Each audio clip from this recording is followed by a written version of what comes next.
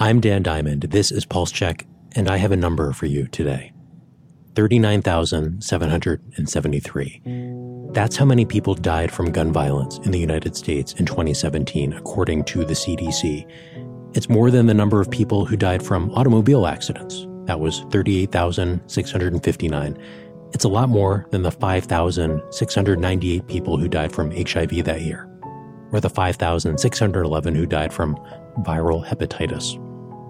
Gun violence deaths are in the spotlight this week because of twin mass shootings in El Paso, Texas, and Dayton, Ohio.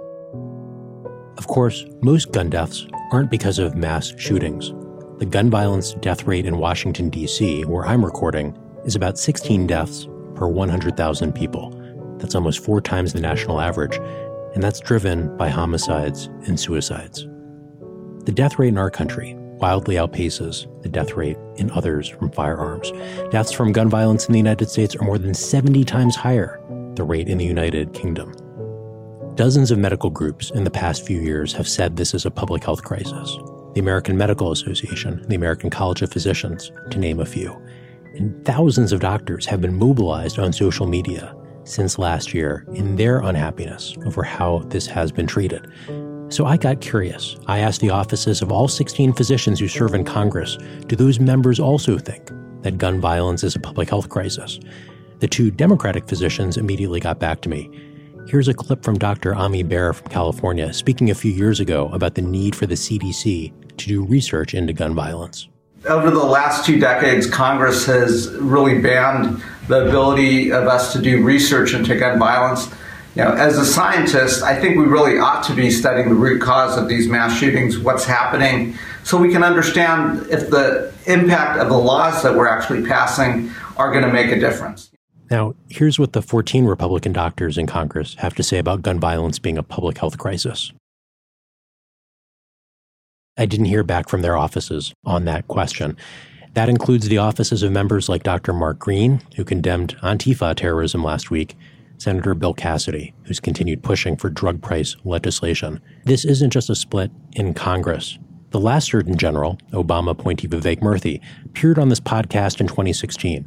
Here's what he had to say then. What I've said before is what I believe now, which is that gun violence is absolutely a public health issue. I won't shy away from saying that. It makes some people nervous when I say that. Frankly, I don't care because the truth is the truth. Here's what the office of the current Surgeon General, Trump appointee Jerome Adams, has to say about gun violence as a public health issue. That's as of Wednesday afternoon. I haven't heard back on questions that I first sent to his office on Sunday. President Donald Trump this week suggested that we should look at gun violence as a mental health issue. To help understand what the research says, I talked to Dr. Amy Barnhorst, who's been a leader in connecting firearm violence to mental health. You'll hear that conversation now. Dr. Amy Barnhorst, welcome to Politico Pulse Check. Thank you for having me. You study gun violence and the connection with healthcare, specifically mental health. How did you get into this work? Well, I never really intended to go this direction. I was a psychiatrist here at UC Davis, and I work in a psychiatric hospital and a crisis unit where we evaluate people who are brought in on involuntary holds, oftentimes because somebody perceived them to be a danger to themselves or to somebody else. And so my job is to decide whether or not those people need to be psychiatrically hospitalized and if we can treat them for whatever mental illness is making them dangerous and then get them back to the community. And my other job is that I'm a mom of 2 girls. So when Sandy Hook happened, my kids were in 3rd and 4th grade. And like so many parents, I was just totally freaked out and scared, and I felt really helpless and powerless.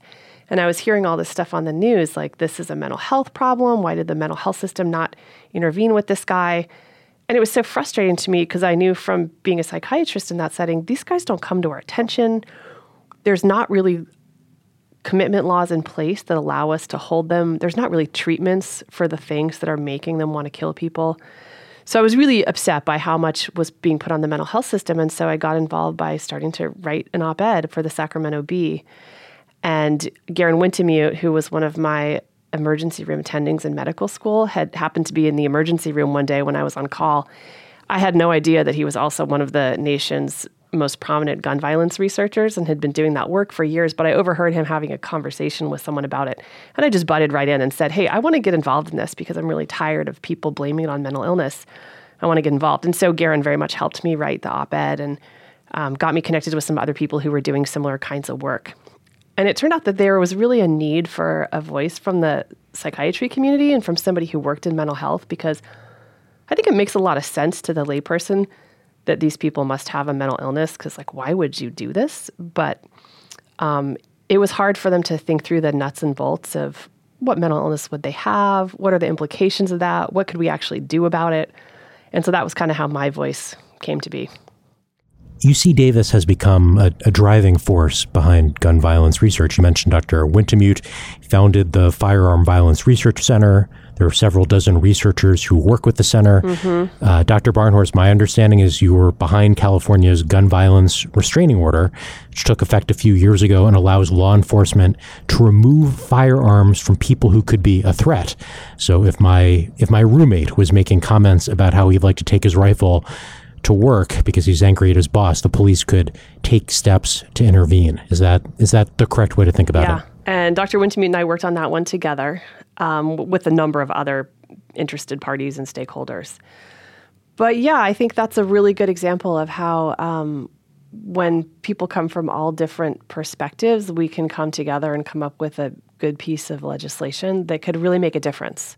So California has that legislation. Are other states following suit? Yeah, a lot of them are. And I think we saw, Connecticut and Indiana had some kind of similar legislation that was related for many years before California came up with the gun violence restraining order, as we call it here.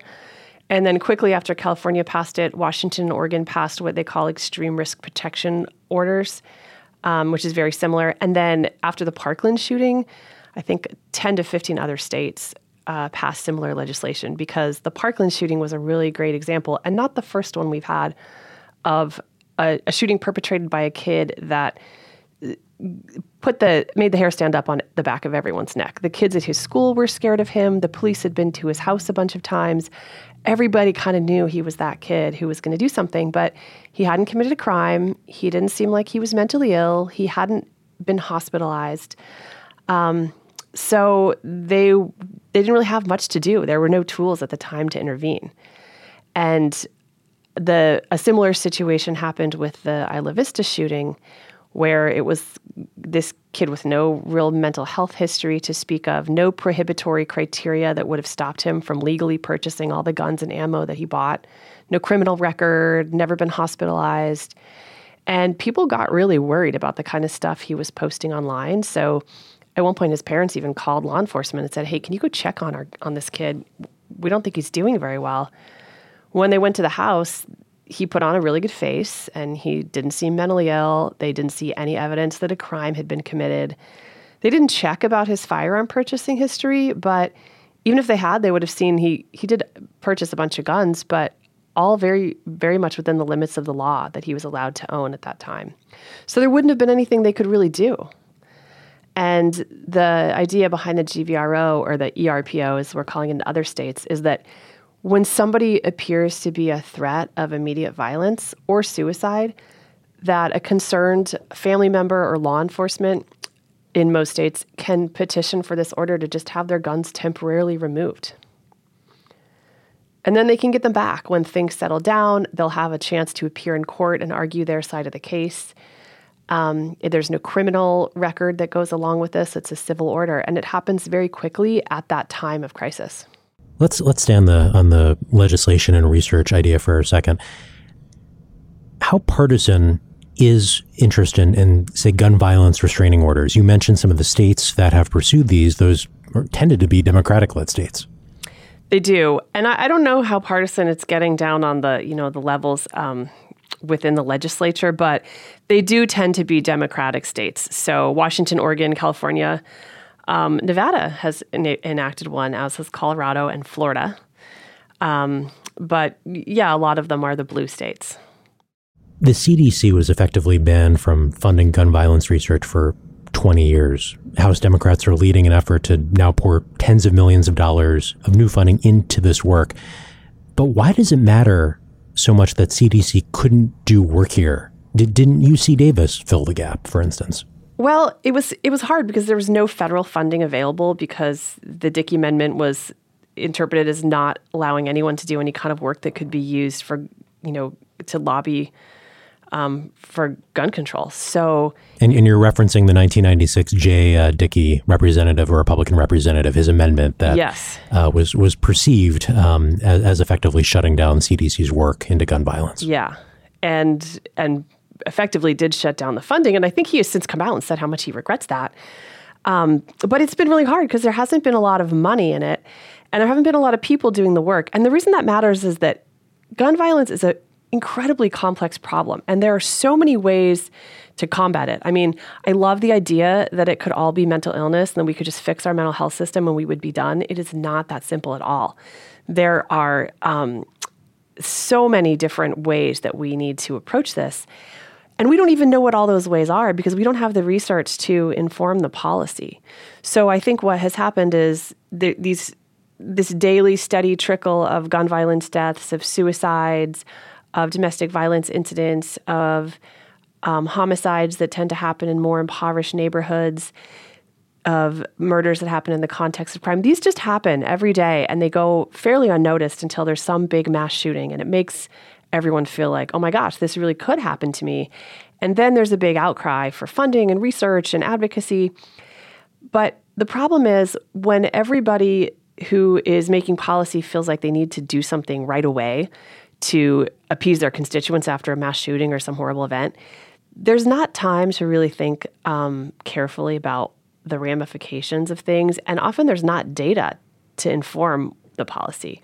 So it makes it really hard to pass good, sound policy. And that's why the research is so important. And we now know from some of the stuff that Garen Wintemute and Jeff Swanson and others have been doing that things like gun violence restraining orders really do reduce suicide deaths and really do stop mass shootings. How would you compare the level of knowledge on something like gun violence to, say, a common healthcare problem, the flu, to heart disease, to something where there's understanding, everyone's on board, we need to do research into this? I mean, heart disease, it's such a non-political topic. Everyone agrees it's bad. Nobody wants it. Everybody knows someone who has it, and we all want to fight against it. Gun violence, you would think, it's violence. It's people dying. You would think it would be similar, but there's this other side of things of people's Second Amendment rights and the NRA and the whole, gun industry that really has infiltrated people's minds in terms of how they want to see gun violence as a problem. And so there's a lot more resistance to researching and enacting good gun violence policy than there would be to, say, a treatment for cancer or diabetes. So are we talking about dozens of studies a year are being done on gun violence versus maybe hundreds or thousands on heart disease? Is there a way to quantify how limited the work has been? Yeah, I think there is, and I don't actually know what those numbers would be. And I think the gun violence research has really picked up, thanks to people like Garen, thanks to funding from the state of California, who thought it was important enough to fund this on their own if the federal government wasn't going to do it. I think this spate of mass shootings in the last 5 or 10 years has really inspired a whole new generation of doctors and researchers and public health people to get involved in gun violence. And so there's a new crop of folks, and I think that's really exciting because I think that's going to come with more money, more information, and better policy. The National Collaborative on Gun Violence Research this week told me that they funded 17 new gun policy research projects. I believe UC Davis is among them. Great. Good. Doctor, has your work suffered from focusing on gun violence? Have you faced retribution from the NRA or angry gun owners? Not personally, not in person. Although I'm always surprised that at some of the comments I get on, blog posts or opinion pieces or things I've written online that to me seem very evidence-based and, non-political. And it certainly attracts a type of person who sees anything that they think might restrict their right to own a gun and make some really out there comments. What's something that you wrote that you thought was non-political, but it provoked an angry comment? Even something as simple other than everything. Yeah, exactly, everything. The New York Times piece about how the mental health system can't stop mass shooters, all I really did was walk through what happens when somebody like that gets admitted to a psychiatric hospital. It was fairly factual. Or another piece about how I wrote that is called Hate's Not a Mental Illness, and it talks about what is and what's not a mental illness and why that matters in the context of mass shootings and how we intervene on these people. But yeah, I mean, people just sort of pick up that word firearm and they think, oh my God, I have to make all these comments about really uninformed opinions about how clearly this is a mental illness. They can just tell, and it has nothing to do with the guns, and it really brings people out of the woodwork. It's a trigger word in America, so to speak. Pardon the choice of President Donald Trump has suggested after the most recent mass shootings that mental health is a major factor. We must reform our mental health laws to better identify mentally disturbed individuals who may commit acts of violence and make sure those people not only get treatment, but when necessary, involuntary confinement. Mental illness and hatred pulls the trigger, not the gun. Do you agree with the president? I really don't. I think that hatred actually is a factor, but I don't think that mental illness is a big factor. But I understand why he said that and why it's easy for people to believe. Because again, how could you possibly think that nothing was wrong in the minds of somebody who would, go open fire in a public space or a school or a church? I mean, it's easy to just sort of use circular reasoning and say, well, of course they must be mentally ill, because if they weren't, why would they do that? But what people don't understand, I think, if they're not really well educated in mental health, is that mental illness is a specific thing. It's like you don't go to the ER and they say, oh, you're just sick. They say, oh, you have the flu, or you're having a heart attack. There's specific diagnoses with specific criteria you have to meet. So just because somebody's weird or they behave badly or they do something we disapprove of or something that's violent, that doesn't mean they have a mental illness. Mental illnesses are things like bipolar disorder or schizophrenia or obsessive compulsive disorder or major depressive disorder. And most of these guys who perpetrate these acts, and again, not all, but most of them don't appear to have a pre-existing diagnosis of these things. Most of them don't seem like they would necessarily meet the criteria for a diagnosis. And even if they do, a lot of them do have symptoms of depression or anxiety, but depression and anxiety don't make you go out and shoot up a school. So I think it's an easy thing to believe. It's a great solution that would kill two birds with one stone, because the natural consequence of it is, or the logical next step is, if we could just fix the mental health system, we'd not only take care of that problem in our country, but we'd also take care of mass shootings. And it's a convenient distractor from the other argument, which is that all of these guys do have one thing in common, and that thing 100% contributes to them being able to be a mass shooter, and that's a gun. This isn't just a partisan issue, and it isn't just about mental health. Joe Biden, candidate for the Democratic presidential nomination this week, suggested that video games are a problem. It is not healthy to have these games teaching kids that, is all this passionate notion that you can shoot somebody and just, sort of blow their brains out. But video games are popular in Japan, and they are. That's my point. But it's not in and of itself the reason why we have this carnage on our streets. Doctor, is there any evidence to suggest a link between mass shootings and video games? There's not a suggested link between mass shootings and video games. But like with mental illness, it's not quite as simple as they're completely unrelated. There is some evidence to show that playing violent video games increases people's aggression, particularly in the brief period right after playing. It's really hard to go from that to saying this makes people commit mass shootings. But I think we're hearing both sides of the argument here. One is that video games are the cause, and two is that there's no link between violence and video games. It's probably closer to the second, but there is some link between increased aggressive behavior and playing violent video games.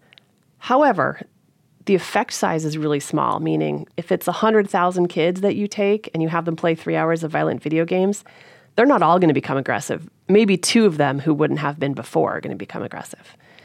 And aggression is very different from perpetrating a mass shooting. Aggressive could be something like, you kick a wall when you're frustrated or you yell at somebody. So there is no link that we know of between violent video game playing and mass shooting, but it could be one of those things that contributes very, very, very, very slightly to the problem. We just don't have enough data. I want to set aside the aggression piece and just push on the idea of acclimation.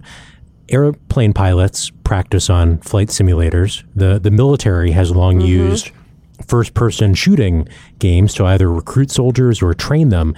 Couldn't there be some element of young men who are playing violent video games just get used to the idea of shooting as entertainment? Absolutely. It is possible. And fortunately in this country, mass shootings are rare enough that it's really hard to get good statistically significant data about that kind of stuff. But it's not implausible. And we do have some evidence, although again, it's not all of the studies that are showing this and the effect size is small, but that it increases aggression. So what could that aggression turn into? We don't know.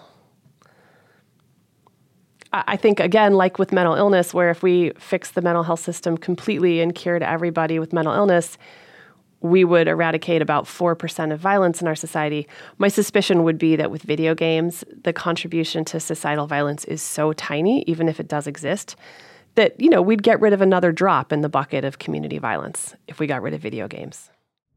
Last year, physicians were mobilized after the NRA, the National Rifle Association, suggested on Twitter that physicians needed to stay in their lane and not wade into the issue of firearm violence and death. What has the mobilization of medical groups accomplished so far, and what still needs to happen? Well, I think one of the things it's done is it's really raised awareness in the medical community about how much this really is our lane. Even people who just sort of experienced that or believed it on a subconscious level, they're like, oh yeah, this is absolutely my lane. I mean, I'm the one who goes home with blood on my shoes every night. I'm the one who has to tell that mom that her kid was shot and killed. I'm the one who has to find out from the coroner that the patient I saw 2 months ago has committed suicide. So it's very much our lane. And I think it's really rallied providers together and made people really motivated to find ways to make change.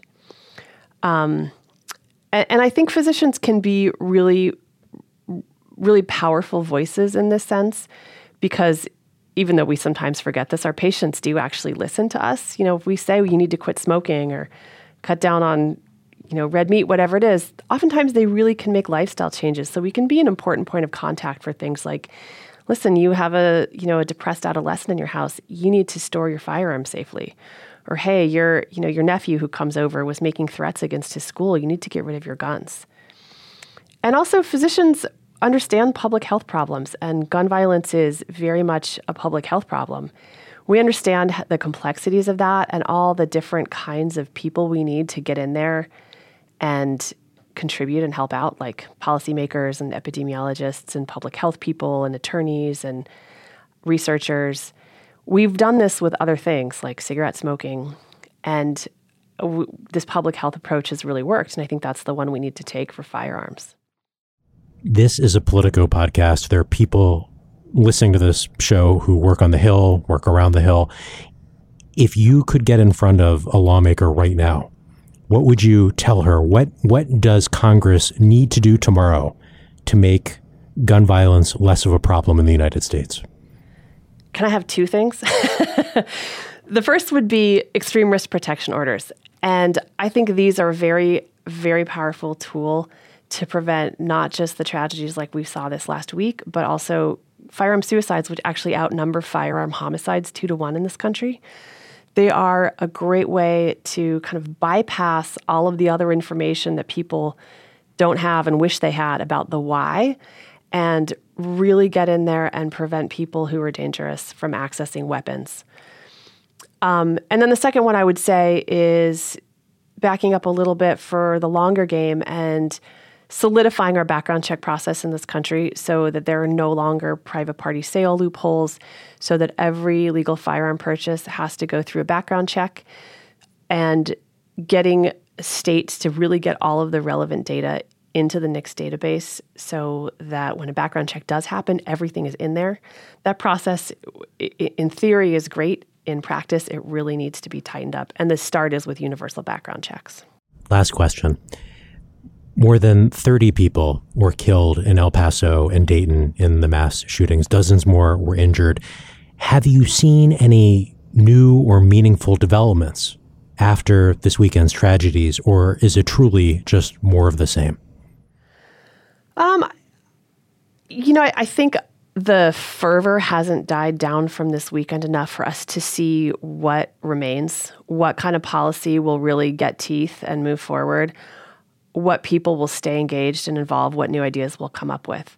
But I will say that I think after the Parkland shooting and after the Sandy Hook shooting, those were really two big milestones in terms of gun violence prevention movements, of rallying a whole new group of people to get involved, coming up with some really important new policy ideas, spreading old policy ideas like the gun violence restraining order to states that we would have never thought would have considered that kind of legislation, but that then embraced it. So and we saw, this whole group of adolescents getting really involved in gun violence prevention, speaking out to their legislators, really making their views known. And I think that is really important, is that we're seeing this real groundswell of support.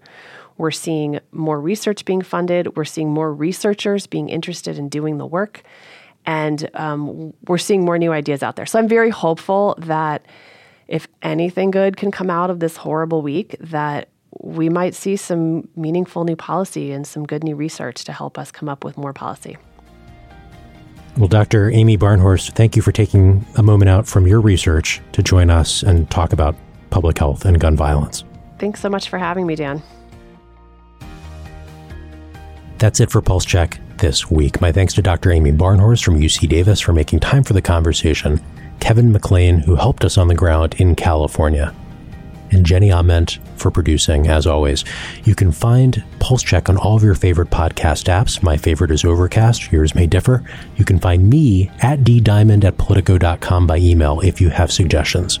You can find a new episode of Pulse Check in your podcast player very soon. Thanks for listening.